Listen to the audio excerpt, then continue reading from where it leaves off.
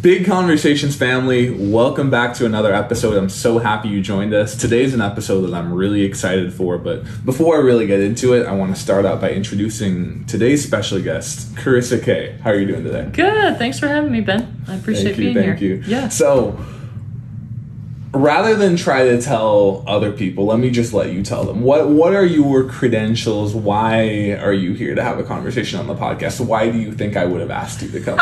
Okay.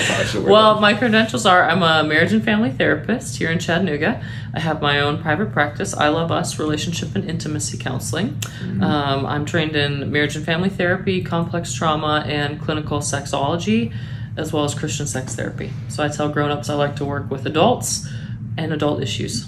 There we go. Yeah. That's important. Yeah. And as you guys know, that's what we do at Big Conversations. We have the conversations here that you don't have other places. Now, what's interesting, Karisa, I don't know if you remember this. I remember the first time I met you, I was working out at Gold's Gym on Lee Highway. I was doing my jump program. I forget the name of the exercise, but I had to do something that had one band that anchored me to a power rack. Okay. And then I needed another band between my knees so I could step out and activate that glute medius a little bit. Yep. I didn't have a band with me. You did. So I just came and was like, hey, do you want to let me borrow that? And then we ended up talking a bit more. I think I followed you on Instagram and I saw... Yeah, we talked about glute exercises, and I remember thinking, this dude has huge calves. He must be an athlete. So, yes, we bonded over athletics and strength training. That was fun. And that's so funny because I really don't work out my calves, and that's people ask me every day, what do you do for your calves? Good genetics. Yeah, that's good how genetics. That works. Good for you. Yeah. So anyway, let's get on into it. Word of the day. Karisa, this is an interesting one. Today's word of the day is taradiddle. It's a noun, and it means pretentious nonsense. Oh. And the reason I chose this word is because, you know, you're a therapist. We're going to do some talking about therapy today, you know, what its value is, what its role is, what it's actually supposed to do. Okay. There is a significant portion of the population that thinks that therapy is nonsense. Fair enough. Hence, taradiddle. Got it. Pretentious nonsense. Pretentious nonsense, yes. So, now I asked every guest this. If you don't want to do it, that's fine. Okay. Would you like to try to use the word taradiddle in a sentence? I would like to try, but I may fail. So let me think about this. So pretentious nonsense. Pretentious nonsense. I think I'm going to take a risk here and say, I think a lot of my colleagues can be full of taradiddle. Okay. Yes. I think there are a lot of people. Shots fired. Yes, shots fired. So I think in my field... one of the unfortunate pieces is that a lot of practitioners can be full of taradiddle. Okay. Can I say that? Yeah. Did I use it correctly? I think so. Okay. All right. I didn't make the word. I don't know if it's in Webster's dictionary. Okay. I found it. I'll have to find where I found it on the internet. Maybe we'll put that in the description of the show or something. Cheers. Apple Podcast. Check it out. Okay. Anyway, so Karisa, what prompted the topic to me? And this, I'll try to keep the story kind of short. I tend to ramble a little longer than I mean to sometimes. No problem. But I went to Southern Adventist University. Okay. I had a good experience there. Before I came to school, just based on people that I've been able to have conversations with, I got the picture that counseling therapy is very important, and there may be a stigma against it, but it's not something you should feel badly about. Okay. And so I was like, okay, when I have the opportunity to go to therapy, I should do that. And I think there was one situation where I had a dream, and this is kind of personal, but I'll share it. I had a dream that my sister did something that upset me, and so I punched her in the dream. And then when I woke up, I was like, am I that kind of guy? Would I just hit a woman? Then. Yeah, so I told my sister about the dream. Maybe I didn't have to do that, but I told her, I was like, because this happened, I want you to know I don't have any ill feelings towards you. I'm going to go to therapy because they offered free counselors at Southern. So I went, and they told me that it was just an intrusive thought, not something that I should really harp on. I ended up going back a few more times because I was like, hey, this wasn't too bad. It's free. Let me learn all that I can through this experience. Over time, I started to wonder whether it was really productive. I started to wonder whether I was actually achieving something. And there were 3 different people I went to. The last woman that I had counseled with, we probably had maybe 5 or 6 sessions together. One specific time I remember asking her, what specifically do you think I should do about a current situation? And she was like, oh, I don't know, what do you think? And then I told her, I was like, I understand that you're trained to not give advice, but to kind of lead me through it. But I was like, hey, just if you're allowed to take off your clinician hat for just a second and level with me as a human being, what do you think? Right. And word for word, she said, well, I think you should consider going to therapy. And I was just sitting there like, well, what am I doing right now? That's what and maybe there's different definitions of terms, but that one moment has stuck with me. And since then, I've been just a little bit lower on therapy. And it's nothing personal toward that one person, but I was like, what have we accomplished here? She's just asked me what I think over and over again. And then when I asked her what she thinks, then she tells me to go to therapy. Right. And if I go to therapy, is it going to be the same thing? So that would be confusing. Do you have any thoughts on that? I have a few. First one is not all therapists are the same.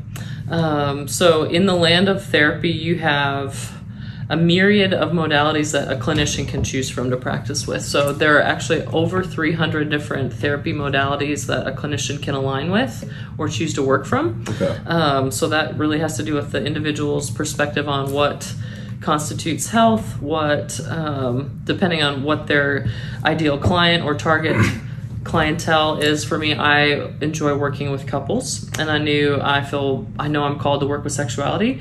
So certain theories like attachment theory, emotion focused theory, cognitive behavioral theory, family systems therapy, there are a few different modalities that really work well for couples work and sexuality, trauma informed clientele, and I use a lot of science with my sex therapy practice. So that's unique to me as a clinician. And every clinician is different in terms of what they align with, why they align with it. And then, of course, you have the personality and the context of the therapist. So I personally tend to be a more directive, assertive client or clinician. So I'm from the Midwest. I'm a firstborn. I'm really competitive. So if I can call a quick time out here. Are you saying, say I had been your client at that time, would you have been more likely to actually answer that question? Maybe. What do you think? Depending on what it was. Okay. Like if people tell me, unless somebody's in a domestic violence situation, and they're like, should I or should I not stay? The majority of the time I have to say, I can't answer that for you because I can't foresee the long-term consequences of your choices. But if it's a distinct situation where a client's in harm and danger and it doesn't look like it's going to get any better, I'm going to be pretty directive about, I think you should get out. I think you need to, people recovering from addiction, I'll say you need to be working a program, you need to do individual work around this, you need to be in rehab or whatever's going on. So certain types of issues presenting with each client are going to require more directive approach. But if you're showing up saying, hey, I just want to talk, I just want somebody to vent to, I just want to do talk therapy, that can be harder for the therapist to say, okay, well, what are our goals? What are your goals? Are we accomplishing those goals? And then there are seasons where clients start to come in and they're like, I don't really have anything to talk about. I don't know, everything's pretty good. So at that point, I would check in as a therapist and say, well, do we want to table this? Do you want to just check in every few months? Is it kind of a checkpoint just to have a safe space, confession booth? It just really depends on the clinician as well as the client and their goals. Okay, interesting. Yeah. That's good to hear, Karisa. Yeah. So audience, that's your little teaser. Why is this important? Why should you keep listening to the show? We're going to talk more about therapy. We're going to talk about the value of it and stuff like that. I think another aspect we're going to touch on is relationships and romantic relationships, because that's what you guys want to hear about, right? And I think anyone who's been on the internet recently knows that whether it's Fresh and Fit or Kevin Samuels, who I was a big fan of, but I got to be honest here, him, the Just Pearly Things channel, a lot of different one of these YouTube content creators, they talk about relationships as if it's a war, as if it's a competition between the men and the women. There's a gender battle going on. And so I would present that I don't think that gender war really exists in the way that a lot of the internet content creators say it does, but you're going to hear that. And there's going to be a lot of messaging that's going to be sent to you that's going to tell you that. So that's why this is important, and that's where I want to frame this conversation before we move forward. So, Karisa, what are we talking about? Therapy is important. And I know you would agree with that statement because that's what you do for work. Sure. But I'm a 24-year-old guy. Yeah. Maybe I don't know what I'm talking about, right? Why, in your words, is therapy important? What is the value that you bring to your clients? Yeah. Well, I think for the human experience with suffering and pain and the notion of I need a change to be made in my life, there are different streams of healing, and therapy is just one of those. So therapy isn't essential for everyone. People can find healing and make change happen, and accountability and change of thought, change of lifestyle choices, et cetera, outside of therapy. culturally, therapy works for us as Americans because we're so private and individualized. So in other tribes around the world, and I've been blessed with the opportunity to do third world missions in Africa and Central America and Mexico, etc. They are much more communal and tribal, and there's a village sage. And so if somebody has a question, they go look for the village sage, wise counsel, and they have one another to bounce ideas off of. In America, especially Caucasian America, or I don't know what you think about Black America, but... I'm basically white. Okay, relevant, not relevant. The people who listen to the show. Okay, but that's one of the things is every culture has a different nuance around who do we share our problems with, or do we keep it in the family? So in white America, at least, everything's... what happens behind closed doors stays there. It's very quiet. Mind your own business. Stay off my property. We don't do community well. And so because we're so private and individualized, well, who do I talk to? I guess I got to go find this private person in a confessional booth somewhere. It used to be a priest or a priestess, and most people don't practice that way anymore, even religiously. People don't go to church much.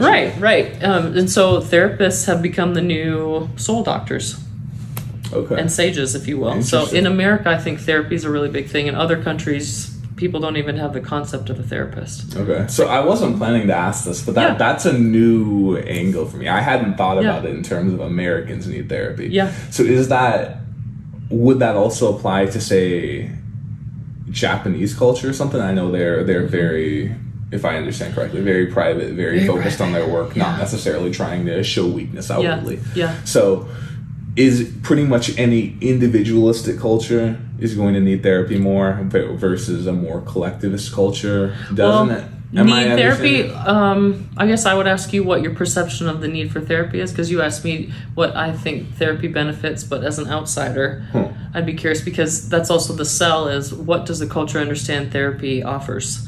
And so to your point earlier, if there's a shame stigma of I'm weak, I'm a failure, I can't figure this out on my own, I need to hire a complete stranger to get in my personal business. That's what I, have to, what I come up against with my clientele is because marriage and sex is so private. And then we live in the South, which is very image conscious. And then you have Chattanooga, which is a big, small town, so everybody knows each other.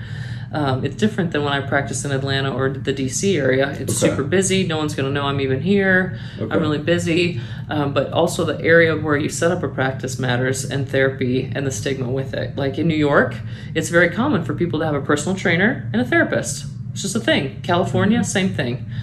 So it's like super sexy and trendy to have a therapist and a personal trainer. Your little self-care resource team. But down here, it's still very much like mind your own business. We're good. We're pretty. We got it put together. We're successful. We don't have any problems. Yeah. Does that make sense? It does. And I'm trying to think how to answer your question here. Yeah. You definitely caught me off guard with that one. I did not think through my response to it. Okay. Just going on the fly here. Yeah. I remember when I went to some of the counseling at Southern, one of the things that I was repeatedly told was that what I needed to do was invest more in my friendships. Okay. And have a better sense of community, which sounded very similar to what you were talking about in other countries besides America. Yeah. And as I understood it, and how I benefited from it, I should say, whether that's what they meant or not, I'm not sure, but it did work for me, is that when I invested more in my friendships, then when I had an issue with, do I talk to this girl or do I not? I would go to my friends, I would talk to them, they were able to level me, and then I was like, okay. I would go back into my life and I would make sensible decisions. Some things work out great, some things don't work out as great. But it kind of doesn't matter as much when you're part of a community. When you're by yourself, when it's just me versus the whole world. If I make a mistake, I'm done. If it's me and my friends versus the world, if I make a mistake, we're not happy about it, but at least they're there to pick me up and help me keep moving along. You got it. Yeah. So another thing I have written down here, and I guess we started to touch it. Let's go directly at this question. Okay. Should everyone, say in Chattanooga, have a therapist all the time? And I don't want you to feel like you're using this as an opportunity to pat yourself on the back and say, yeah, come to my practice. But just broadly Should everyone speaking, have a therapist? do you think so? Well, I'm biased in terms of I think everyone should do premarital counseling. Okay. And I do think, because most people don't know how to do relationships well, or healthily. And then from a sex therapy perspective, I think it's really healthy for people to check in about their love life with their partner. because there aren't a lot of healthy resources available regarding healthy human sexuality and function and expectations. So you have like the pornography industry, Cosmopolitan magazine, movies, whatever. To your point, the internet. And honestly, most of that is trash as it relates to like what healthy sexuality and healthy function actually includes. Especially pornography. It's garbage. But unfortunately, pornography makes up a third of the internet, and 80+% of it contains violence against women. So that's just garbage through and through. So from a sex therapy perspective, I'm really passionate about trying to educate as many people who are open to that. I love doing workshops, and if I could have an auditorium full of men and women to talk about what healthy function, healthy intimacy, all that would be, that's my bias. Because most of us don't grow up in families that talk about like, what is healthy lovemaking? What is healthy? What are healthy expectations? Your body, anatomy. None of us, especially. And then the Bible Belt. I mean, there's a lot of shame in church and youth group, etc. So, again, I think it depends because of the niches that I work with, healthy relationships and sexuality. I think it's healthy for people to check in and do some educational, coaching, counseling, therapy. But as far as individuals, some people are great and they don't need a therapist at all. Like, interesting. They're doing great. Yeah. Okay. There's no credentials by my name that should make you value my opinion, but I agree with what you said. Oh, you can agree or not. I mean, you talked about the internet, and you mentioned, I think you said a third of the internet. Is pornography. When I think about social media, if I just scroll on Instagram, and I do not follow. Audience, go check my Instagram. I don't follow any Instagram models. I think it's a waste of time. Yes. But even for someone like me, when you consider the amount of, let's just say, provocative content, it's not specifically pornography, I feel like it's 75% of the internet. It's gross. It's I know, incredible. Just on Insta feed, or suggested feed, so I come from CrossFit world, strength training, personal training. And so if I look at a fitness, anything, the next time I got on Instagram, the feed is just full of like chicks in bikinis. And I'm like, I don't want to see that. I don't want to see that. I don't need to see that. That's not helping me in my sense of body image, sense of self. Most women, in their 20s and 30s now, beautiful women, have terrible body dysmorphia because of the internet. And that has to do with brain priming and normalizing and what we're looking at as human beings going, oh, I'm supposed to look like this. I'm supposed to behave like this. That's a whole soapbox I can get on. It's taradiddle. It's taradiddle. Yes. There we go. 100%. Excellent. I love it. So, and there's this term I heard a little while back, Karisa. I loved it. It's YTD. And I'm going to contrast a YTD to a PhD. Okay. So most people aren't going to know because it's a made-up term. Okay. A YTD is a YouTube degree. And think about people who... Everyone became a medical expert when COVID came around, right? I can't stand it. Everybody knows everything about relationships now because Fresh and Fit has 1 million subscribers on YouTube or whatever. I don't even know what that is. And so I think... Okay, we can go into it later. But I think there's a lot of people who have this outsized perspective of themselves and a lack of regard for the training that people like yourself have gone through to be licensed therapists and whatnot. So what would you say to my 25-year-old listener who's watched a lot of videos and really knows what he's talking about? Oh, Lord Jesus. Take the wheel. Well, there are lots of things. I think there are a few reasons why people have swung to, I'm going to be my own expert. One, I think we have been taught that in our culture, we can't trust people with power. That's true. Okay, so people like politicians and physicians, unfortunately, that have been swayed by politics have shown us, hey, you're not actually trustworthy, or you're not practicing ethically. All we have to do is write you a big check from Big Pharma and we'll get you to comply with our agenda rather than practicing science. So I think a lot of people don't even trust their physicians anymore because of how corrupt people can be, how easily swayed people can be by a paycheck or influence or, the kingdoms of the earth, if you will, that are offered in pocket.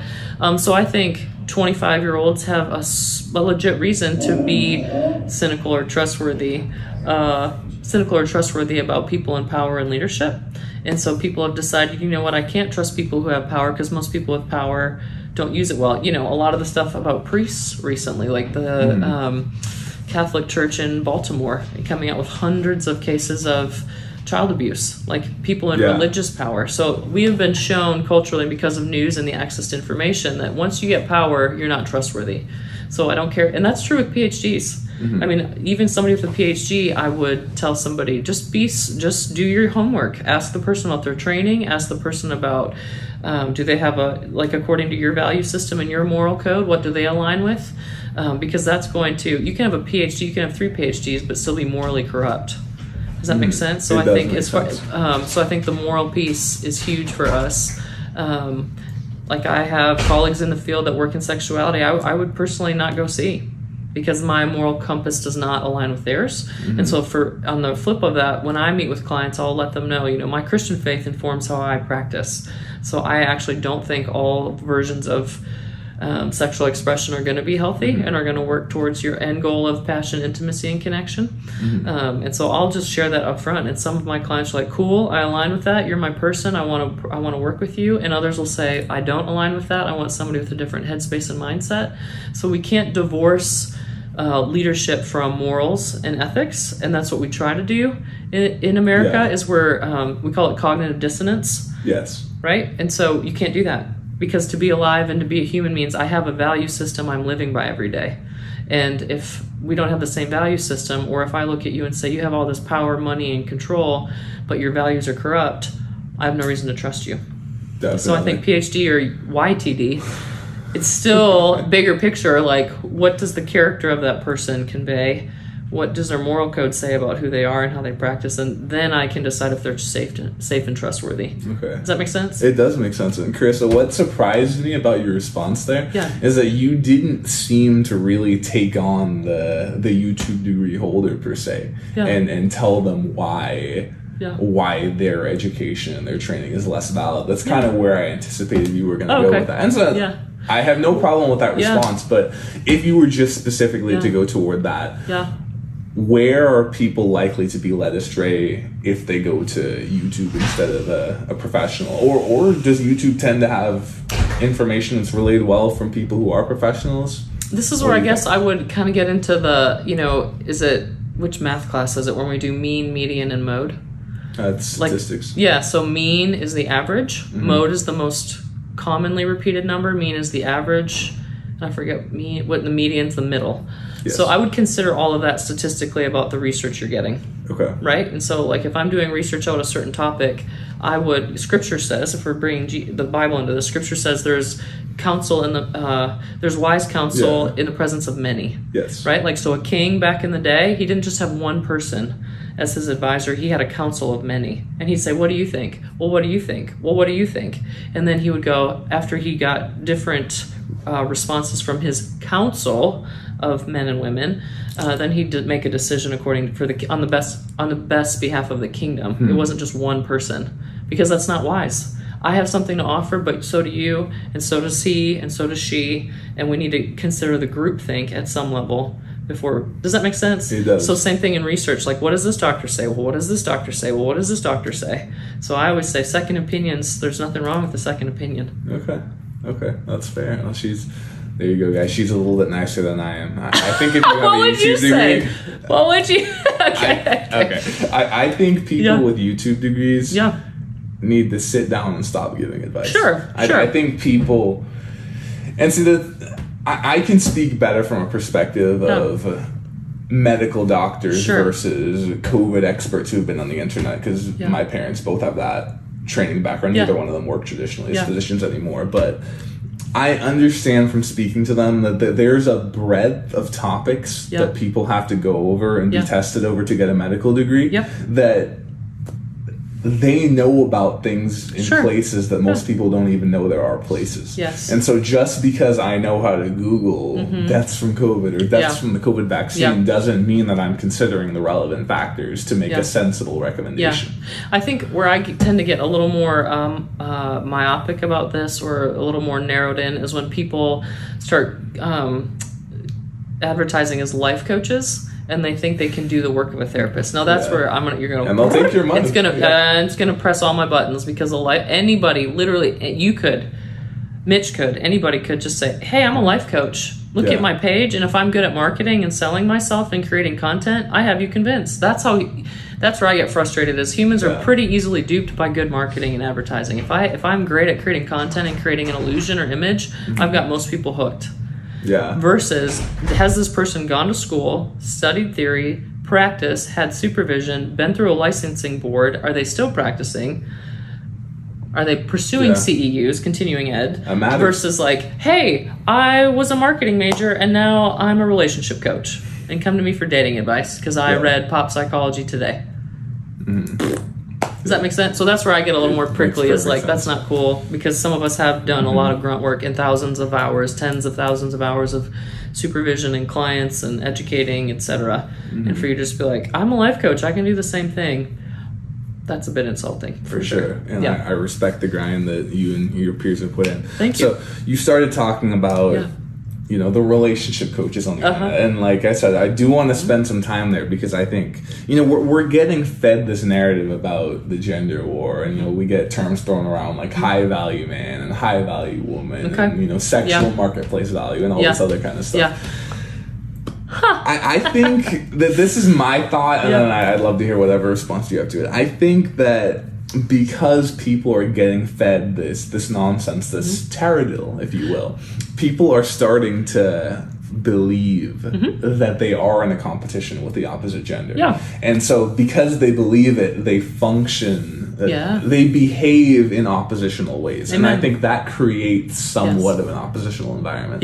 But I think that at the end of the day, human beings still have needs. God designed men to be perfect for women and women to be perfect for men. And so we kind of still need each other, and we kind of still complement each other. We definitely still need each other. Sure, we definitely still need each other. We complement each other quite well.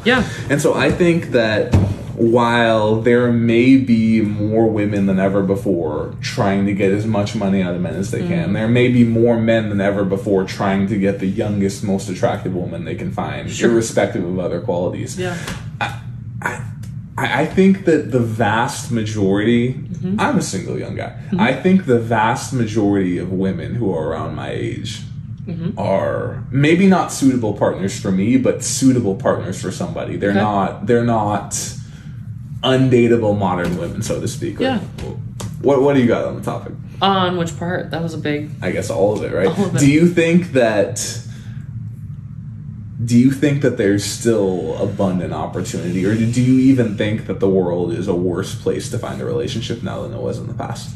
I think, to the latter question, yes, but I think that it's not hopeless because each one of us, and this is going to sound annoyingly optimistic, but I really do believe it. That's fine. And it's going to be based on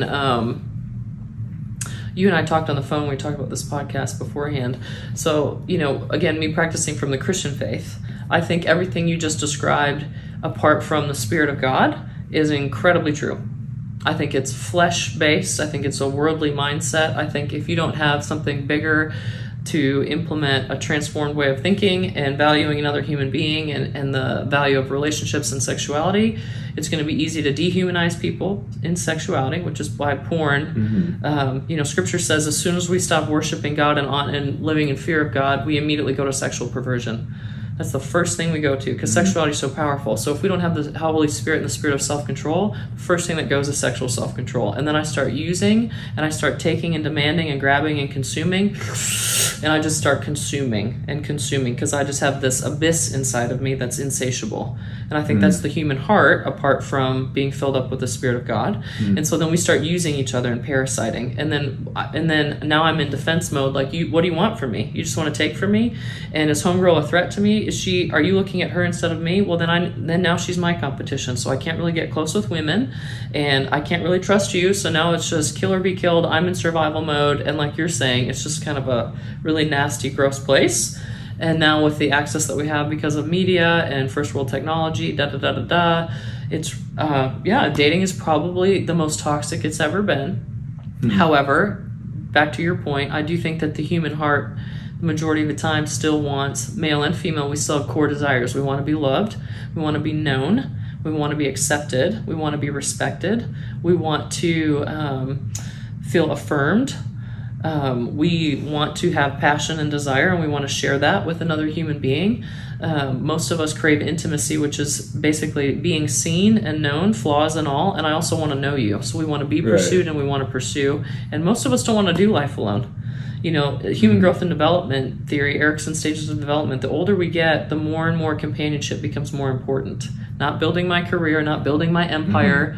Most people, once they get to their 60s and above, their whole thing is about companionship. And am I leaving a legacy? Have I left a legacy? And that's not even with Jesus included. So I'm just saying human growth and development, human psychology, we don't want to be alone. And ultimately, I think both genders are hungry for the same thing in relationships. The thing right now, I feel like the problem right now is we can get all that nonsense out of the way and the distractions, we could get back. And that's where I love my work, is people eventually come in and they're like, I'm burnt out. Like this hookup culture stuff, like I'm burnt out. I'm empty. Guys, a lot of the guys that I start working with, once they get into their 40s and their testosterone chills out a little bit, and it's not just about getting orgasms, they're like, hey, I think I want to have a partner. I'd like to have more meaningful sex. I'd like to have meaningful conversation. I want to do life with somebody. I don't want to just hook up after the bar scene and go home and be alone. I might want a family. Does that make sense? Yeah, it definitely does. You're reminding me of I mentioned Kevin Samuels earlier. I don't know if you're familiar with him or not. He was one of the biggest relationship YouTube people, and I'll criticize him like I'll criticize anyone if I think he's off base in any way. I thought that he was one of the more positive people in the space. And one question he would ask people consistently who would call into his show, he would say, what do you want your life to look like when you're 60 years old? With the implication that you can't just hot girl summer your way through and expect that to lead to happiness. You can't. That's not how God wired us. That's literally not how, and it's empty, and they'll live for today, and that's actually very hedonistic, and it's really unwise, and it leaves your bank account pretty empty, and your household. Yeah. Definitely. Yeah. And so you reminded me of, when you started mentioning the Bible, which is great, because remember, Big Conversations podcast is Christianity. Don't sleep on me. Love it. But I think it's Genesis chapter 3, God talks about putting enmity between Adam and Eve's children and Satan. Okay. Essentially, not a word for word quote of the verse, but you talked about how apart from God, it is a dog-eat-dog world, very much so. Yeah. Not everybody claims to be a Christian. Yeah. Obviously, I'm sure not all your clients are Christian either, and you're still able to work with them. Yeah. Do you think that enmity that the Bible speaks of is what makes so many people still suitable partners for romantic relationships in spite of living in this pornography and YouTube degree-ridden? Ask that again. Do you think it's the enmity that God put within us that makes so many people still desire a real relationship and not a pornography reenactment? I think it's the fact that we all bear the image of God. Okay. And the Latin word for that is the imago Dei. Okay. IMAGO and then DEI. I'm not sure I'm pronouncing that. I couldn't do it either. Yeah. So we're good. But I think it's the fact that you bear the image of God, I bear the image of God. Our gender tells us about who God is. And I think that it's the fact that we're made in his image, and we will never be able to get away from that. That those are the things that create that raw desire for more. And he's, I believe, built in, because I've not always been a Christian. I did life apart from Jesus, for a minute, and have come and gone since. My personal experience has been it's always very empty, and my brain and my spirit hit the despair button very quickly. Now, some people it takes them longer, and some people may never get there. But I have people coming out of addiction, parties, hookups, whatever, riches, fame, all of the humans that I've ever worked with and had the privilege of knowing, none of that ever satisfies long term, none of it. And I think it's a built-in fail-safe in being made in his image, that he's like, you can chase after everything this planet has to offer you, but it's going to come up, it's going to be found wanting, and you're going to be hungry for more, because I've actually made you for a lot more. Yeah. I don't know if you know C.S. Lewis. I've heard the name. Love C. So he wrote The Lion, Witch, and the Wardrobe. Okay. I have read a book from him. I can't remember what he's one of the greatest. He's probably the most brilliant Christian thinker of the 19th or 20th century. So he is from England. Clive's Staple Lewis. He was a devout atheist into his 50s. He did everything he could to literally disprove God's existence. And after finding that he couldn't, he became honestly one of the greatest advocates for Christianity. He wrote Mere Christianity, the Screwtape Letters, all sorts of Screwtape Letters. That's what I read. So, and he was really good friends with J.R.R. Tolkien, Lord of the Rings and The Hobbit. And they used to sip ale together in England in the pub and talk about literature and theology. But he wrote in one of his books, in his essays about the glory of man, he said, like an ignorant child making mud pies in the slum when he is invited to a holiday at the sea, we fool about with things like drink, vain conceit, sex, libations, etc. So basically everything that we were just talking about. Like a foolish child making mud pies in the slum, we are far too easily pleased. So he talks about how humans are so like caught up in all that stuff. And he's like, but there's so much more. You're eating out of the dumpster, and there's a feast prepared for you if you'll come find it. And I do believe that is Christianity, and I do believe that plays into how we do life, love, relationship, sex, all of it. That's good. Yeah. Wow. And so I think it's quite obvious to you at this point, but I'm going to hit the repeat button again because that's what I do around here. Yeah. I very strongly believe that the internet has been a force multiplier to a lot of the negativity that's going on. You said earlier that you think that, and you mentioned pornography a few times, which is mainly delivered to us by the internet. Yeah. Would you say that the internet has been a prime driver of why it's worse to date now than it's ever been before? Or is it not that? Did I misunderstand you? That's sort of what I picked up, but then I would have just said that myself anyway. I think it's probably just on the spot. Yeah. And if it's not the internet, what are some of the other factors? I think it's probably in the top 2 or 3 influencing factors. I think the consumer-based thinking that America is made of, the West. I think consumerism, industrial revolution, and the internet and the access to all that nonsense. I think the 3 are really toxic. The pterodactyl, but it's not pretentious. I don't think it's pretentious. I just think it's nonsense. So I think industrial revolution, when we were told all we're worth is our production and our ability to produce, and all life is supposed to be about is production. It keeps us from slowing down and bonding and connecting. I think the internet, like we've talked about, and its influence. And then I forget what the first one I said was. I honestly forgot too. Yeah. So I guess if someone's listening to this, they can back up. Yeah, they can back up. Yeah. Hey guys, hit that 15-second back button. Hit it twice. So we'll move on a little bit. Okay. Obviously, one of the big topics, consumerism. For people. That's right. Consumerism. There we go. Consumerism. Yeah. Now you can hit 30 seconds. I wanted to talk more about relationships specifically, and not just the bad side, but some good things and just advice that you can give too. So, what do you think most single people get wrong about relationships? And this is a question I'm very much asking for myself. I hope it benefits the audience too, but I'm genuinely curious to hear what you have to say about that. Well, this is going to be an annoying therapist response. I think it depends on the generation. Okay. I think it may depend on gender as well. Okay. And it may depend on the region that we live in. Okay. So let's start here. Yeah. Because I think the majority of the people who are going to listen to this episode are going to be around college age. Okay. And most of them are probably going to live in the United States. Okay. So for college age or a little bit older men, and the same for women, what do you think most single people get wrong about relationships? Can I be obnoxious and bounce that back just for a second and ask, what do you feel like you observe as a college age That's a good question. Gentleman? Like, what do you know? What do you see happening in the college culture as far as dating? Yes, but only if you answer after. I will.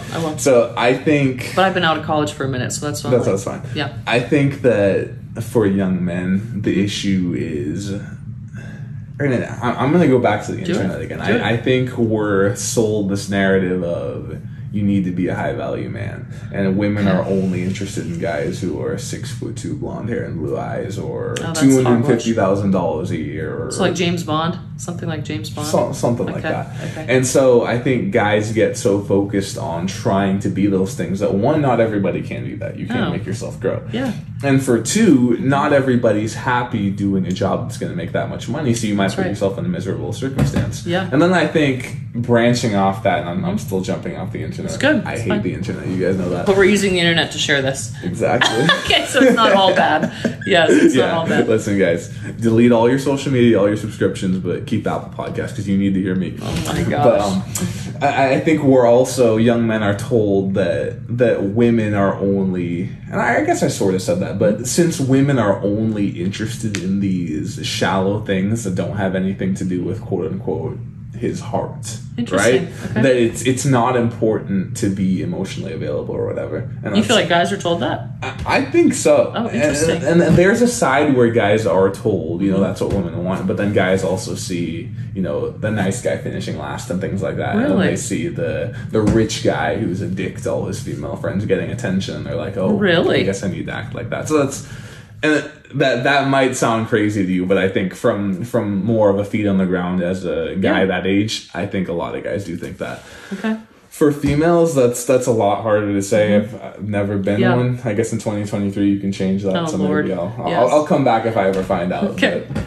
That's interesting. I'm not going to try to answer for girls. That's interesting to hear that. Because I'm in my 30s, and women, I have a lot of really cool ladies in their 30s that are very successful, lovely humans that would love a guy who is emotionally available. They're tired of dating men who are emotionally unavailable. So to me, that's like, that's why I think part of it's generational, what people are all about in their young 20s versus later in life. And after they've been around and they've tried hey, we have all the vanity, but like we're not connected. Like we get a lot of likes or attention, but we're like empty and miserable, and we're cheating, and the attention is never enough, and blah. I think it's generational. What was your original question? What do people get wrong about relationships? Well, and that's a very broad question. That is super broad. Wherever you want to take it. I'll just say what I think people are getting wrong in dating. How's that? Okay, perfect. Because that's easier from what I'm working with. Because I'm working with people all over the spectrum as far as ages. I think selfishness, narcissism. I think we're very narcissistic. Social media has absolutely exacerbated that. And people think that's okay. Yeah, me. Look at how hot I am. Look at how fabulous I am. At Gold's or wherever. Yeah. Sure. When you go into the gym, people are so busy staring at themselves in the mirror, they don't even look up from their phone, their selfies, the mirror to be like, oh, hi, nice to meet you, right? Like, gym's a fantastic place to meet somebody who's like-minded. Like, you're into fitness, I'm into fitness. Definitely. But if I'm so into me, I'm like, oh, I'm so great and hot, and look at how beautiful my butt looks at this angle. Like, I don't have time to look at you and be a human and connect. So I think the narcissistic, self-absorbed thing is where people are really getting it wrong. I think that's a great point, because I agree. People do think it's okay to they brag about being selfish. They brag about being proud of themselves. Oh my gosh, gross. Yeah. So the very nature of that is non-relational, right? And so I just did another podcast with Josh Porter, who runs Optimize You, the hormone guy here in town. Okay. And we talked about this, and I said, so let's play this out. If we have a whole generation of people who are physically, quote, hot and really, quote, sexy or whatever, but they're super vain.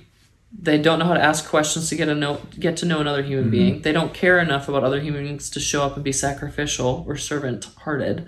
You're going to have a whole generation of narcissists, and you're not going to have family units because that's not relational. I actually don't want to get married. I just need you to admire me and tell me and teach me and tell me what I'm worth and that I'm so valuable just based on my achievements, my outward beauty, et cetera, and then I'm moving on.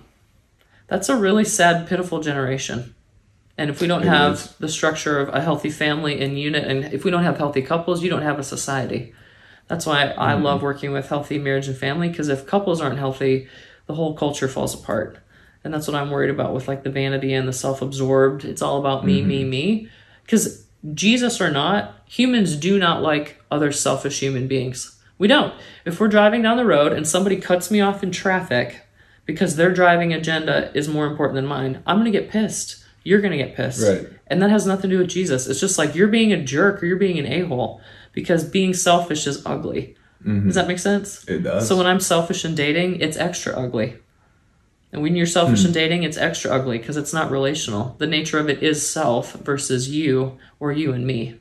Yeah. Does that make sense? Yeah, selfishness is almost like the opposite of love. Complete. I would say. Complete. Yeah. Another question I wanted to ask you. So, and I don't know that I know the most precise way to word this question, but I'll bobble my way through it, and hopefully we'll find some clarity. Okay. It has been my experience, and I can only talk about the people that I've interacted with. So I'm going to make a generalization. I'm very comfortable doing that, as the audience knows. But I find that older people in general, women in particular, seem to really minimize the importance of the spark, the sexual attraction in a relationship. And they're quick to point out the importance of everything else, you know, all the other important factors. When I think about it, and I've never been married, so I don't speak from experience on this, but I think if I have a wife, right, one of the things she's going to be is a friend to me. Yeah. I'll have other friends. Yeah. Another thing she's going to be is a support system for when I need to have difficult conversations. I'm going to have difficult conversations with my boss at work as well. Yeah. Another thing she might do is go to the gym and work out with me. I'll also work out with other people, right?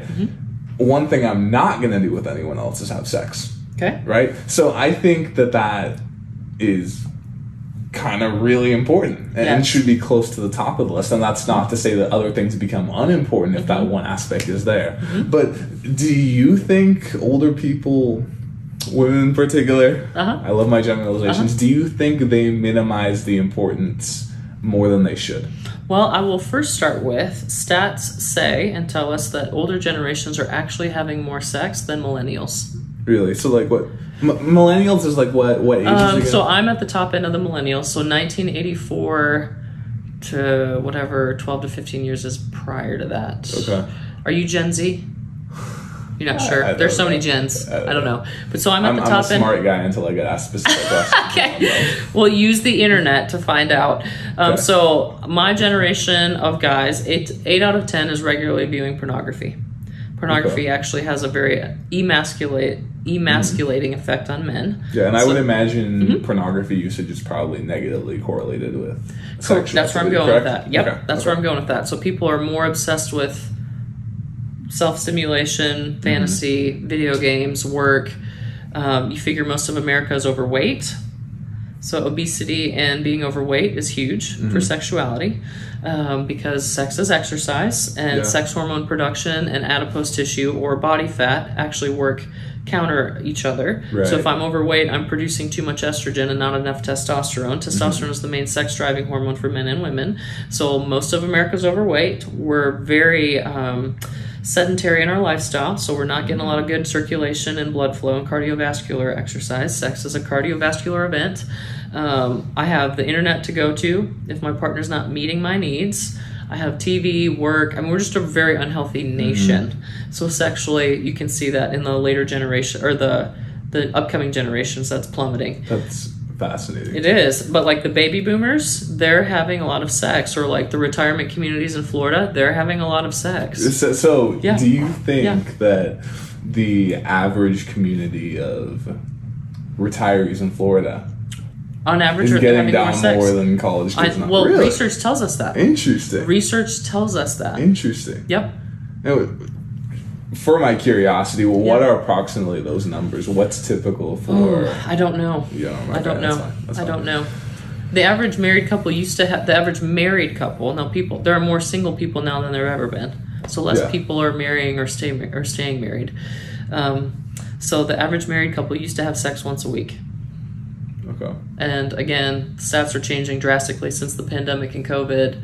Divorce rates have skyrocketed, domestic violence, addiction, etc. So people are divorcing a lot more hurriedly. And pornography usage has to be up just because of access, so it's probably lower than that now. Yeah, that's interesting. Yeah. So back and that's a good tangent. I'm not upset that we went there at all, but specifically to the question, do you think older people improperly minimize the importance of that sexual attraction when they're giving advice to younger people? I think I think it depends on the couple or the individual, because I know some women. So research has also said that people actually don't start having their best sex until they're in their 50s, which is awesome because that's amazing, because by then people are figuring out what they like. They don't care as much about what people think, so they feel more comfortable being assertive, asking for what they want or they don't want. Women are usually post-childbearing, so they don't have to worry about getting pregnant and they're not on birth control anymore. Birth control is a killer for libido and mental health in general. I've heard that. So there are all these different dynamics that for women in their 50s, if they're using like hormone replacement therapy and they're generally physically healthy, a lot of them feel a lot more free to be like, finally, I can just enjoy it without any burdens. And guys by then have usually figured out a little bit more about what they like, what they don't like. Sex usually has more meaning again because of that relational piece when the testosterone chills out and it's not all about breeding or getting off. So yeah, I think it depends on the individual and the couple, because I know some of my mentors in the field, they're in their 80s still having sex, and she has this whole cool fun concoction that she has for her hormone health and vaginal tissue because sex is important to her and her husband, and she wants her body to be available and her mind to be available as well to keep their healthy, thriving love life going. Okay. And she's a huge advocate for healthy sexuality. She's one of the leading Christian sex therapists in the country. They're pioneers. So I think it just depends on the couple and the individual. Okay. Yeah. So leading off that, let me ask you now then. Yeah. Do you think that healthy dynamic of sexual chemistry is something that can be developed between pretty much any two people? Or is it something that you have to look for what's there and build off that? That's a good question. So chemistry? You talking about chemistry? I'm probably going to use the wrong words. I don't want to get nailed down to a specific word and then use it wrong. But I think that's what I mean. So you're asking, can any two people create chemistry sexually? Yes, that's what I'm asking. I don't think so. The idealist in me and a hopeful sex therapist, yes. But I don't think so. I think some people naturally aren't just going to have chemistry. And like some of us naturally have more chemistry than others with other human beings. Like you and I may have great chemistry or terrible chemistry, and then the next male or female, the next woman you're trying to bond with or the next man I'm trying to bond with, like that goes back to even like pheromones. Yeah. So there's huge controversy in the field of sexology. Are pheromones real? Yes. I personally believe yes. The thing is, so many generations of women have been on birth control, so birth control masks how a man tastes to a woman. So, when you kiss someone, there can be sparks or chemistry, or you're like, that didn't really do anything for me, right? So kissing is a pretty cool, potent way for us to figure out like, whoa, am I compatible with you? And there's actually a protein marker in the saliva of a male and female that, according to that chemistry or sense of how you taste to me, that tells me, would we be good reproductively together? Would we be compatible genetically for good reproduction? It is. And birth control masks that. So a lot of women, they'll get married, they'll start birth control, and then when they're ready to have babies, they come off birth control and they'll come in and go, I just don't like how he tastes to me anymore. He just doesn't taste good, because they were on birth control when they started, and then now that they're off of it, they're going, we just don't really have a lot of like chemistry, and that you can't make up. I mean, if you've ever had chemistry with a human, you like know it, and you can be with somebody that you really love and care about, but like that, there's a certain physical scent chemistry. It's kind of like when you put on cologne or perfume. Like you and a buddy could both spray on the same cologne and it's going to smell significantly different according to your body chemistry. Same thing with women and perfume. Like I'll smell perfume on a woman, I'll be like, what are you wearing? That's amazing. And then I'll go and buy it and I'll end up smelling like a pickle. I'm like, dang it, that doesn't smell good. It's true. And that's because we all have physiology and chemical components to our makeup that determine who I am compatible with and not compatible with. Yeah. That's so fascinating. Isn't that cool? So what advice would you give to me and I guess any other young person who's trying to responsibly make a good decision of who they marry, considering that one part, right? Wow, that's a big question. Because I guess the very simple, obvious thing would be kiss them and see what it's like. And I got Disney that, movie, right? kiss. Yes. And if it's as simple as that, that's fine. But it's, again, my goal with this podcast is these are questions that have been on my mind that I think are on a lot of people's minds that most people are never going to ask this question, especially never of anyone who might be able to give a good answer. Well, so we're going to do it here. Okay, so that's cool. The other thing is I can have chemistry with somebody who's completely toxic for me. So that's where my experience with traumatology and the study of trauma, some of the most intense chemistry I've ever had with a human has also been hoodwinked by trauma bonds. And so if you and I have the same soul wounds, if you and I both have father wounds or mother wounds, or we have certain wounds that like, oh yeah, I have that same scar, we will bond very intensely and almost spiritually over that, and we'll become almost addicted to each other. So in my work, a lot of people that are addicted to each other often are bonded through trauma, and your trauma and my trauma come together like a puzzle piece, and now I'm reenacting my trauma and you're doing the same, and we're so addicted to each other, it's toxic, we're hurting each other, but I can't let you go. So we can have amazing chemistry. It's not just physiology, it's also spiritual and trauma based. Okay. And it's not always negative, but as far as things that we have to keep in mind is I can have really fireworks, like mind-blowing chemistry with somebody that's not healthy for me. But what's crazy to me when I'm thinking about that is the fact that the way you worded it is we can have wounds that are like puzzle pieces that fit to each other. Yeah. But it's still hurting us even though we're connecting in that way. That's wow. Yeah. Wow. That's real. And that's when you get into like borderline personality disorder, or disorganized attachment is what it's called in our field. And then you can have borderline relationships where it's like, I hate you, I love you, I'm calling the cops on you, let's have hot, amazing sex. That's real. I mean, people get caught in that addiction cycle, and then it's just trauma bonding, addiction cycle, and my chemicals in my brain have me so confused. I don't know which way is up. And that's often why I've known people who behave that way. Like and that's often why I've known guys spending time with a girl, and I'm like, she tried to put you in jail. Yes. Like, why are you here? Addicted to each other. Yep. So let's. So I'm not sure I answered your question. No, you definitely answered the question. It wasn't. It was a multifaceted, a nuanced answer, but that was excellent. Okay. Gotta do this, gotta ask this question. Okay. I said in a previous episode, I don't know if you guys remember, I said that I would argue with a professional, if need be, about the topic, can guys and girls be friends? But as always, I don't know what I'm talking about. Can guys and girls be just friends, Karisa? I think they can. Okay. Why? So I grew up as a tomboy. Okay. I played baseball with boys through junior high. I went to a mostly male undergraduate university. I have some incredible men of God that are married, and they are good friends. We led mission trips together. We still call and keep in touch. They call me with their wives, or they Marco Polo me with their wives. I think you can, but I think it takes a lot of intentionality and boundary conversation. Usually in the beginning, it would be common for one or the other to have further intentions. And so that's where you just talk honestly about, hey, I think you're cool. It seems like you think I'm cool. What do you have in mind for this situation?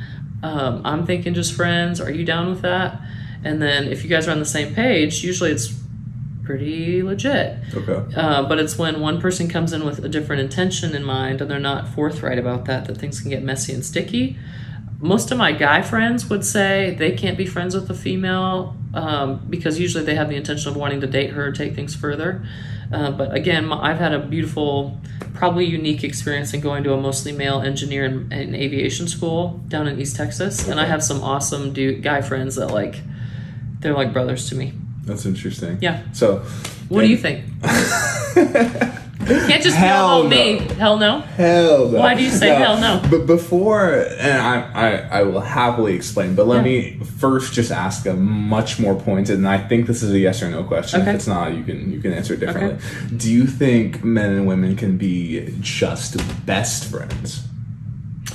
I think if married, no. I think your partner should be your best friend. Okay, that's a good answer. I like it. Now, here's how, and I've explained this a bunch of times, so I hope I'm good at it by now. Okay. This is how I see it. Okay. If, let's take you and me just as an easy example.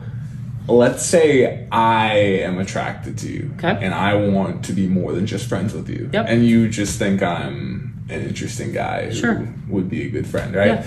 For me to really be vulnerable and open with you, I'm going to have to tell you that there's something here more than just, I think you're smart, or I appreciate your professional expertise. Yeah. If I tell you that, and you don't reciprocate that, that is inherently going to create some distance between us. That's going to drive somewhat of a wedge. That's going to reduce the level of comfortability that we... Is that a word, comfortability? Yeah, yeah. Comfort. Yeah. That's going to reduce the level of comfort that we have with each other. Yeah. And so, based on that, I would say, Probably not. And also, one other thing, I forgot that I used the same stat over and over because I heard it on Jordan Peterson's podcast. Love He brought Jordan a guy Peterson, named yes. Rob Henderson on. Okay. And Rob Henderson said that on Tinder, men swipe right on women 60% of the time. Women swipe right on men 4% of the time. So there's literally... Swipe right. Okay, help me. On Tinder, if you're swiping right, what does that mean? Am I saying that? I think I'm saying that right. Because they're all different. Women approve of and are willing to match with guys. Very few guys. Oh, men are willing to match with the majority of women. Huh. So I think, and the example you gave, you suggested that a lot of times the guy would say no. And I think that's accurate. I think most women don't have a problem being friends with most men. Yep. Because most women find most men unattractive. But when it comes to close relationships, being best friends, I don't think that's possible because I think that almost all the time the guy is going to, if he's interested in even spending that much time with the woman, it's because he's attracted to her. Okay. And if she's not attracted to him, they can be high and by friends, they can be acquaintances, they can be work buddies, they can be pals. I don't think they can be best friends. Interesting. Do you agree or disagree with that? Well, and don't feel like you have to I'm agree just with me just because you're here. You can. Oh yeah, no. You can rip me a new one. That's fine. I don't want to do that to anybody most of the time. I think it's interesting that most men say that, and I think there's a different mentality for men around relationships with the opposite sex than there are females. And to briefly interrupt, you are right. I think most women say, yeah, of course, and most men say no, probably not. Yeah, that's interesting. I think at some level it kind of depends on the guy. Like I know some men that they grew up with sisters and with single moms, and so they're just used to and comfortable with bonding with women, and they have a lot of female friends, and they're not attracted to them. They just have female friends because they grew up bonding with females. So I think it kind of depends on the dude. And I think the Jordan Peterson thing is interesting. However, I also think there's a certain psychology that people approach Tinder with, which is typically hookup. That's true. Right? So Tinder is known for hookup culture. So how I approach this app is, what am I looking for? And a woman's going, would I want to let that guy in my body? Would I want him in my body? Would I want him in my body? Because for a woman to have sex, she's going to pay a higher price every time than a dude is. So a dude's like, yep, I'd do that. Yep, I'd hit that. Yep, I'd tap that. That sounds gross, but that's how dudes talk. It's disgusting. Nasty. So guys are like, yep. So I think Tinder, I'm not sure that's like a healthy research. That's a fair point. Right? That's you know what I mean? Like point. it'd be different if we went all across the different dating apps like Bumble or, eHarmony, whatever. Yeah. So I'm just going to argue that one. Sounds good. Yeah, Tinder, there's a different mindset there. I don't know. I think it depends on the guy. But I think most men I've talked to said, yeah, if I'm going to be friends with a lady or a woman, I'm probably going to be interested. But then I've been on the other side where guys have been like, because I can play the buddy role very well. I grew up playing the buddy as the tomboy. That most guys are like, hey KK, like I was just the bro. And so I've been the one that's like, oh, I would like something more. And they're like, I've never thought of you that way. Sorry. So my experience has been guys can be just friends with a female. That's interesting. Yeah. Now, and one other thing I want to ask you, and this is not to necessarily make this a Karisa versus Jordan Peterson thing, and I don't know if this stat came from Tinder or dating apps or not, but I remember Jordan Peterson multiple times has said that women find 80% of men below average attractive. Not average or below average. And you talk to a lot of women. You talk to them about their sex lives. Do you tend to think that's true? Well, when as could be said about all of the research we've talked about in this podcast, I wasn't polled. Nobody asked me. Have you been polled?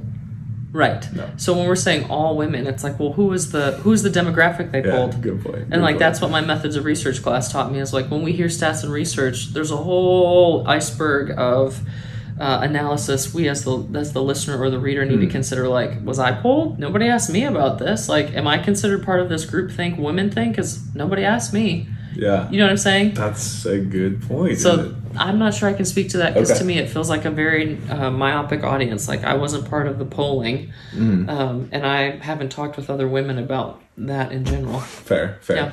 I think that there definitely will be a lot of people who will have a problem with, these stats being thrown out knowing that they weren't considered. And, speaking of having a problem, we end every single Big Conversations episode saying, do you have a problem? That's our question. So, Karisa, my question for you is, do you have a problem with the dating advice, lower your standards? Absolutely, I have a problem with that. That's garbage. Talk to me. I think... Well, and so for me, this is going to go back to now that I align with and adhere to the principles of Christianity and the kingdom mindset. My understanding is that kingdom is a kingdom of honor. I think honor is exactly what's missing in the West. We don't honor our elderly. We don't honor sexuality. We don't honor ourselves. Definitely. We don't honor youth. We don't honor elders. We don't honor those in power. Like, we do not honor humans here. And that's where it goes back to the consumerism and the dehumanization mindset of what can I take from you? What can you offer me? And as soon as you don't meet my needs anymore, I can throw you away and go to the next one. That's very inhumane. Yeah. And actually, Dr. Peterson would call that sociopathological. That's what sociopaths do. I have zero human attachment or need for you or emotional connection. What can you do for me? And once I'm done using you, I'm going to move on.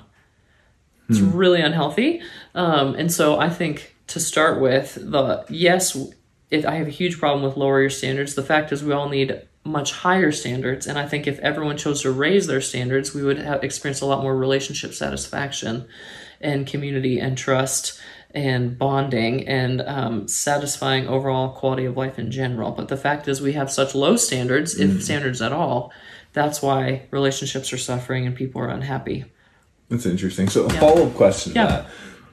What do you think the standards are that people have so low that are contributing to failed relationships right now? Which ones do they need to raise?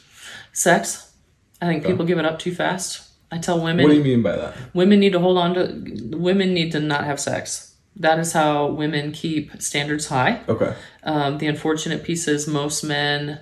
And guys have told me this. If I can sleep with a girl real fast, like I get what I need and want, but I don't necessarily respect her. Men are designed to work for things. And when men have to work for something, they respect it. When I respect it, I value it. If I value it, I treat it better and differently. If you tell me that I don't have to work for you and you're not worthy of respect and you'll give it up, or you're the one with your body on display for the internet to objectify, then I'm going to look at you as an object. And so I think it's a both and thing. I think women need to carry ourselves differently. I'm real passionate about that, and I think most women unfortunately have given into if you can't beat them, join them. And so for me, like celibacy, modesty has been a very important thing for me for a very long time. And I remember dating in my 20s in Atlanta when I was in grad school, and guys were like expecting me to give it up, and I was like, no, I'm not sleeping with you. Well, there are 10 others behind you that I can sleep with, and I'd say, toodles, go get them. Have fun with that. If that's all you're about, you're not my dude anyway. So I think if more women held themselves as treasure and said, no, bro, you need to work for me, I think men would respond to that. And I think men need to hold men accountable to stop seeing women as that. I love when men are like, yo, bro, she's a woman. She's a human. She has a heart and a soul, not just TNA or whatever. She's worth so much. Sure. So I think dudes need to rise up and call other men out. Because the problem with that is if men look at women as lesser than and just piecemeals, things to objectify. I work a lot with guys in sexuality and pornography and sex addiction, etc. And there's a certain mindset when guys are in that mindset where they just start looking at body parts. And we as women don't realize that because we don't typically, female sexuality is not typically as objectifying. Or to a lesser degree. Yeah. It depends, again, culturally, youth, hormones, etc. But I think honor is bringing back a human as a three-dimensional being. You have a soul, you have a spirit, you have a mind, you have a story, you have wounds, you have hopes and dreams, you have potential, you have a calling, you have talents and gifts, you have a purpose, and so do I. Which is whoa, that's pretty badass, you're pretty badass, I'm pretty badass, versus hey, how big are your legs? Hey, what are you like in bed? hey, what's your bank account going to offer me? Can you buy me my new Gucci or my new Louis Vuitton or my red bottoms, right? Like if I start going, what can you do for me versus I'm seeing you and all that you offer, like I'm going to want to treat you differently and vice versa. And we're going to treat each other better and with more respect. Yeah. Does that make sense? It definitely does. And I like what you said about, holding other men accountable. Yes. I'll try not to speak too much to women. Yeah. I'm not in a position to give advice to women about what it feels like to be a woman and all that, because I'm not one, right? Right. But when it comes to men, I'm huge on that accountability. And one thing that I've told other people and I try to use for myself, which I think has been very beneficial for me, is to think of everyone as someone's daughter, or what if that was my daughter? And is I just being transparent. I can look at a woman and think, feel some type of way about her body and get additional thoughts about additional extracurricular activities. But then it's like, what if that was my daughter? Yeah. What would I want other men to do when they were looking at her? Right. And then I try to just do that. Totally. Yeah. Back to the question, do you have a problem though?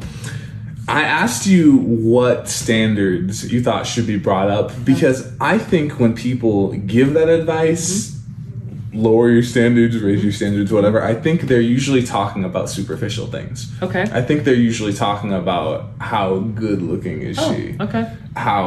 What is his social standing in the community, and in Right. terms of like how much money does he make? Is he a lawyer or whatever? Is he 6'2"? You know what I mean?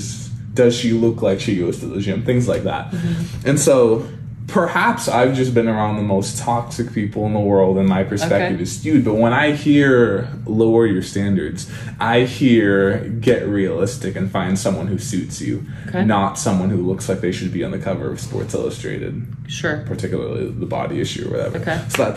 So I would say I don't have a problem with that advice, lower your standards. But now that I've explained kind of why I see it that way, is there any more you would respond to that? Do you think that usually that advice is given with regards to morals and character and things that are important? Because when I've heard it, like I said, it's more about the vanity. It's superficial.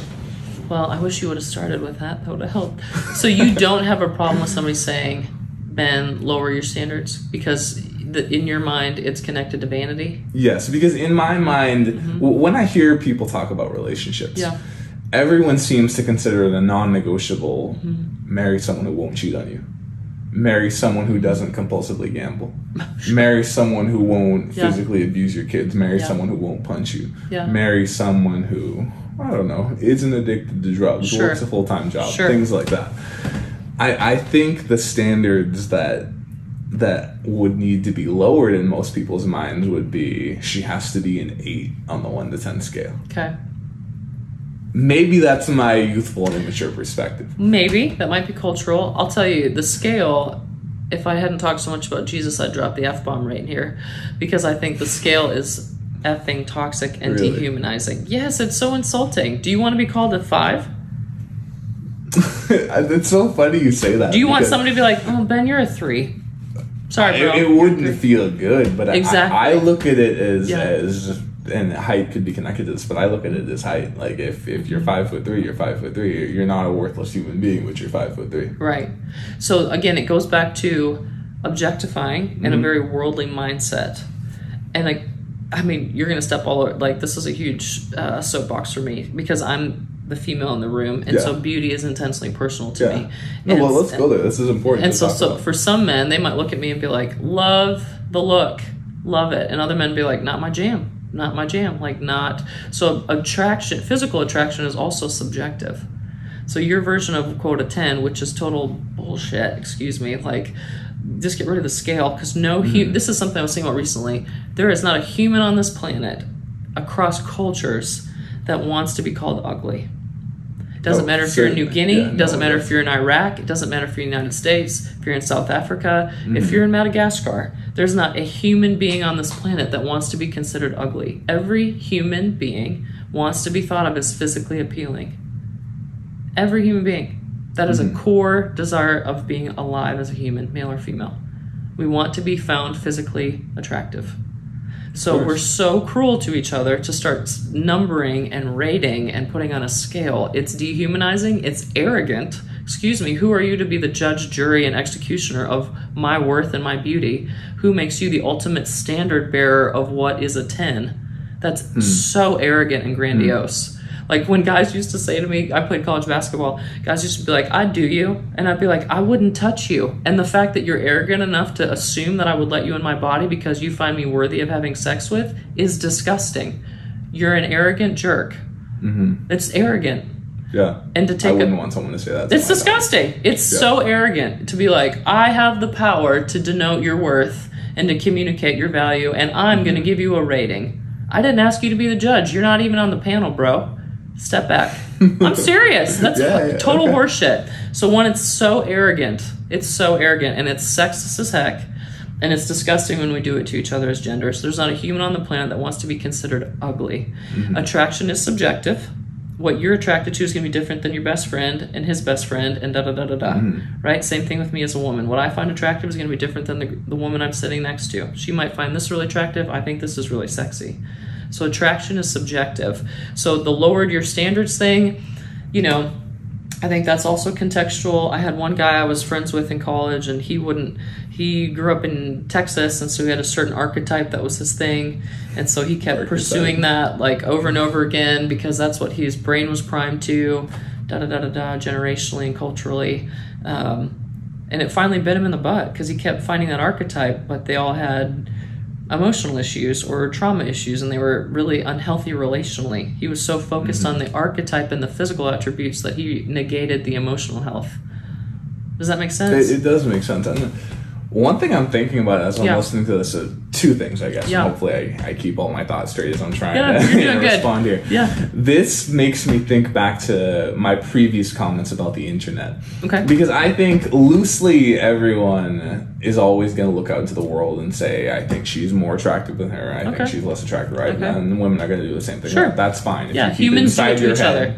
Humans do it to each other. Exactly. Yes. I do think that social media has probably taught us to look and say, but does he think that she's attractive? And if he doesn't think she's attractive, then does he think I'm lesser for thinking she's attractive? And do I need to find a woman that other men will find attractive so I can get more approval? Oh, interesting. I don't know if that happens as much the other way around for women, but when it, because you reacted strongly to the rating scale, right? Yeah. And it's what you said makes sense, or why you think it's bullshit. Yeah. I think that it has probably reached more prominence because guys are trying to.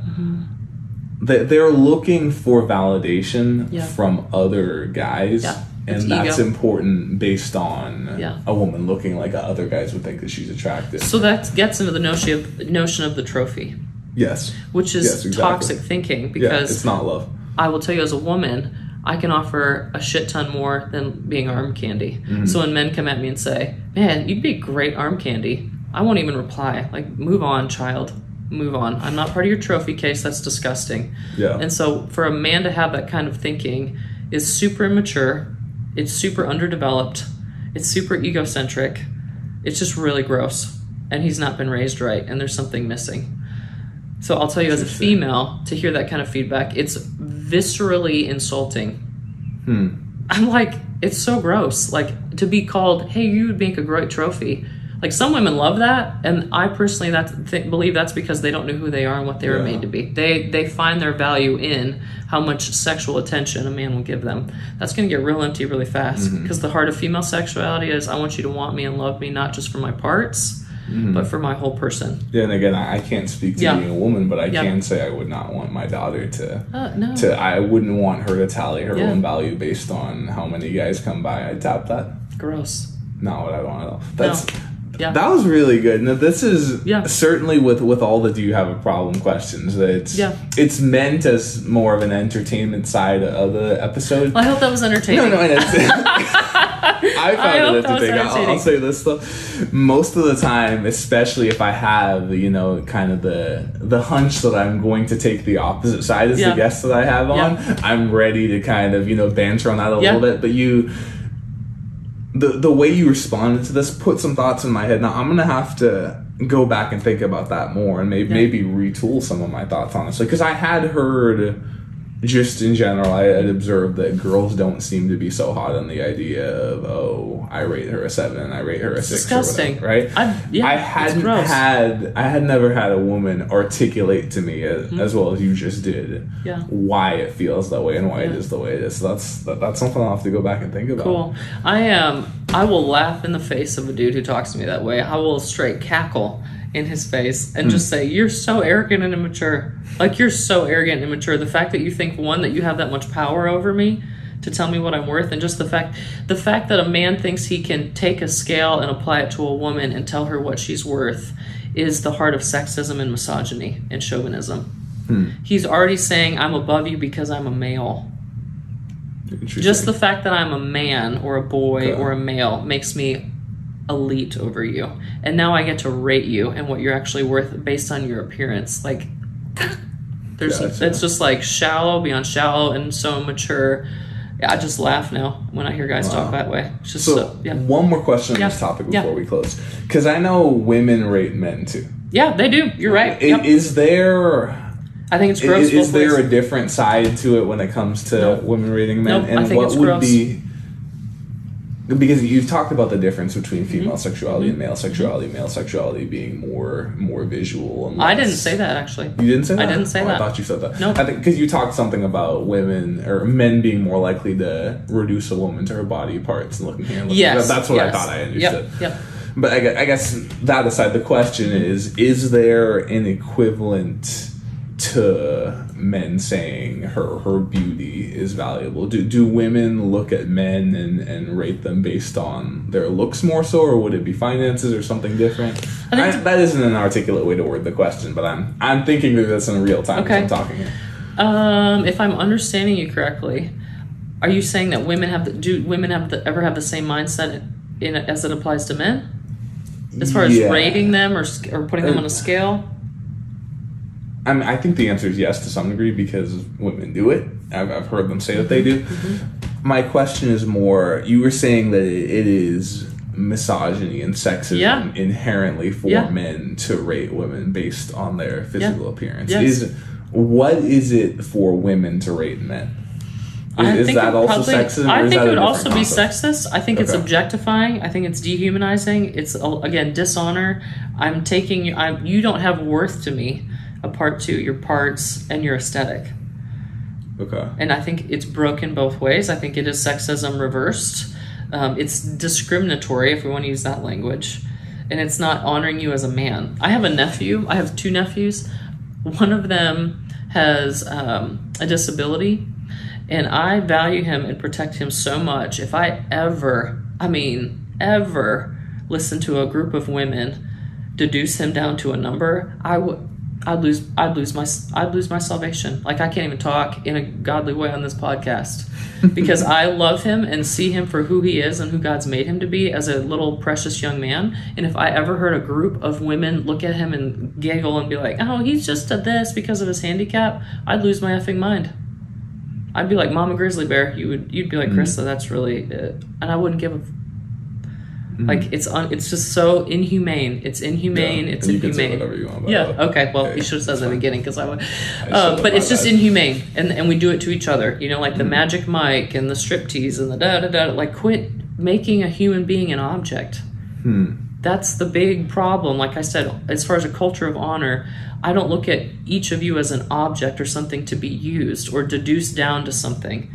That's our problem in our culture and humans, we make each other objects rather than a human being with a soul and a spirit and a personhood and everything else I mentioned earlier.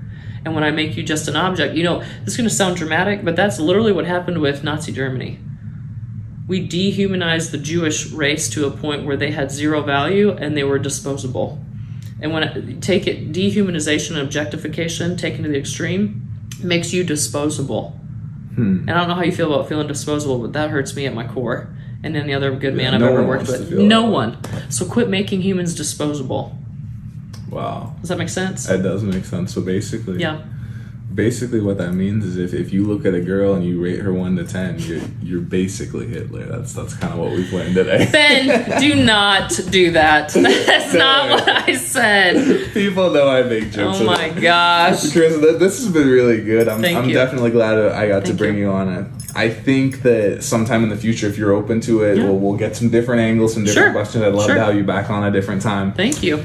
While we're here, though, before we close out the show today, is there anything else that you feel that's on your heart you want to communicate to the audience before we go? No, I just really appreciate the honor that it is to be part of your podcast, and I hope some of this feels helpful for how people rethink relationships and dating and how they see themselves, identity, worth, etc. Because I think that's where it starts, is like a healthy identity and sense of self, then gets projected onto you and everyone around me. And the more I understand what I'm worth and where my value comes from in healthy places versus the vanity and the aesthetics, the more that will be transposed onto the people around me, and it will set me up for healthier relationships that consist of honor and respect, shared power, mutual love, etc., which is what I think most people ultimately want and need for successful relationships.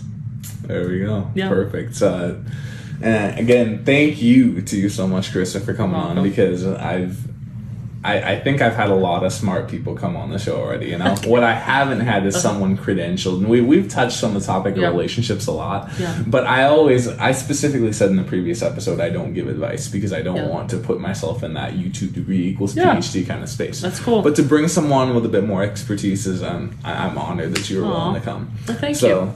Big Conversations family. This was Karisa Kaye. It's been a great episode, and as always, don't do anything I wouldn't do.